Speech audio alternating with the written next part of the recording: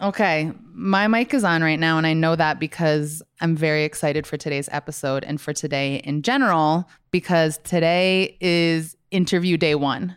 Was I supposed to bring a mic? You were supposed to bring a mic. Is yours on? Uh-oh. Yeah, I guess if you can hear me. I can hear you. I can hear you. Another thing, whenever you're interviewing someone, you should always check if their mic is on. So Seth and I just went through that process. Today is the first day that you all are conducting real interviews. We did our test with the Zoom call. We did a lot of tech checks and we figured out how to set ourselves up for success in the first interview. But today is the day that you're really conducting an interview. And this might be, we talked about our list of guests. It might be with your sister. It might be with the kid down the street. But that doesn't change the fact that today is a big day. We're going to get into the art of the interview in later episodes. We're already learning a little bit about that in some of the exercises. But today, rather than talking about the art of the interview, I do want to talk about, and we talked about it a little, not just getting bogged down by tech, but Seth, you've talked about this resistance.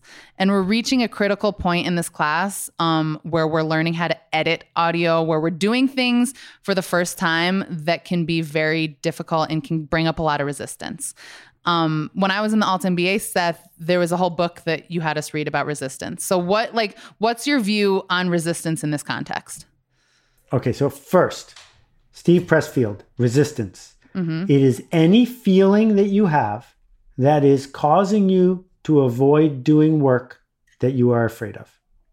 Resistance is changing your outfit 3 times before you go on a blind date. Resistance is saying you have writer's block. Resistance is being a jerk in a job interview process because you're worried you're going to get the job.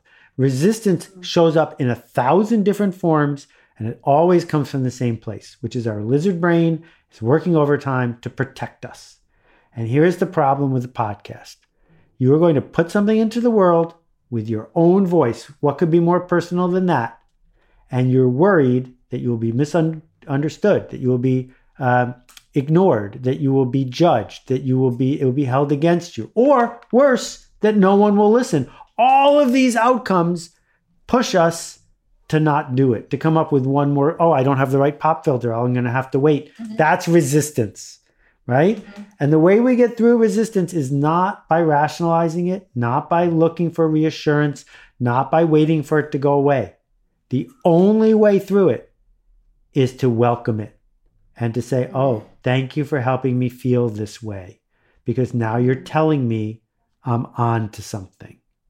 And that monologue in your own head of thanking yourself for letting you know you're about to do something generous and important, stay with that, stick with that, live with that, because that's why you're here. You're not here because you needed us to teach you how to use Zoom.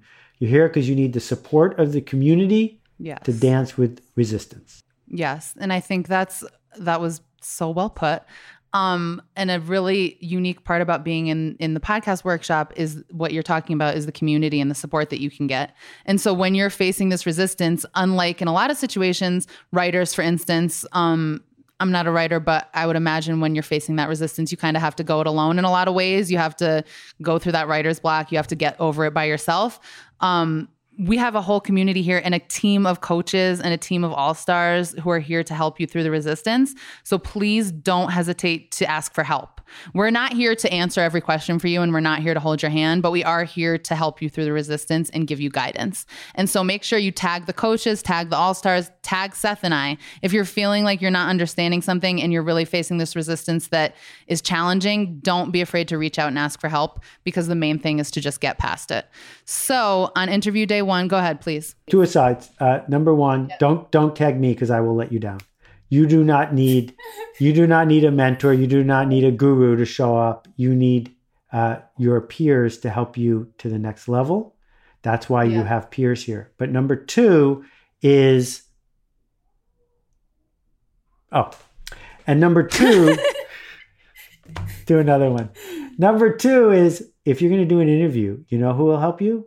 The person you're interviewing. Particularly for the first couple interviews, it is totally appropriate to say, I'm not exactly sure where to go with this. I'm hoping you will help me get to the next step.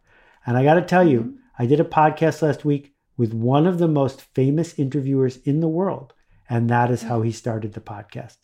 He told me that he's someone we both know, and I'll tell you who he is later. Okay. He told me that he was puzzled and stuck, and he asked for my help. Now, there are plenty of people who won't respond to that, but I'll tell you, I responded great to it. And it let me have forward motion, and then he could do his thing too. And you're starting with your next door neighbor. So it's okay to say, hey, next door neighbor, it's my first interview. Will you help me? There you go. Yeah. Yeah. Be you. Be you. And again, don't forget to ask for help. Congratulations already on interview day 1. Go, go, go. Go, go, go.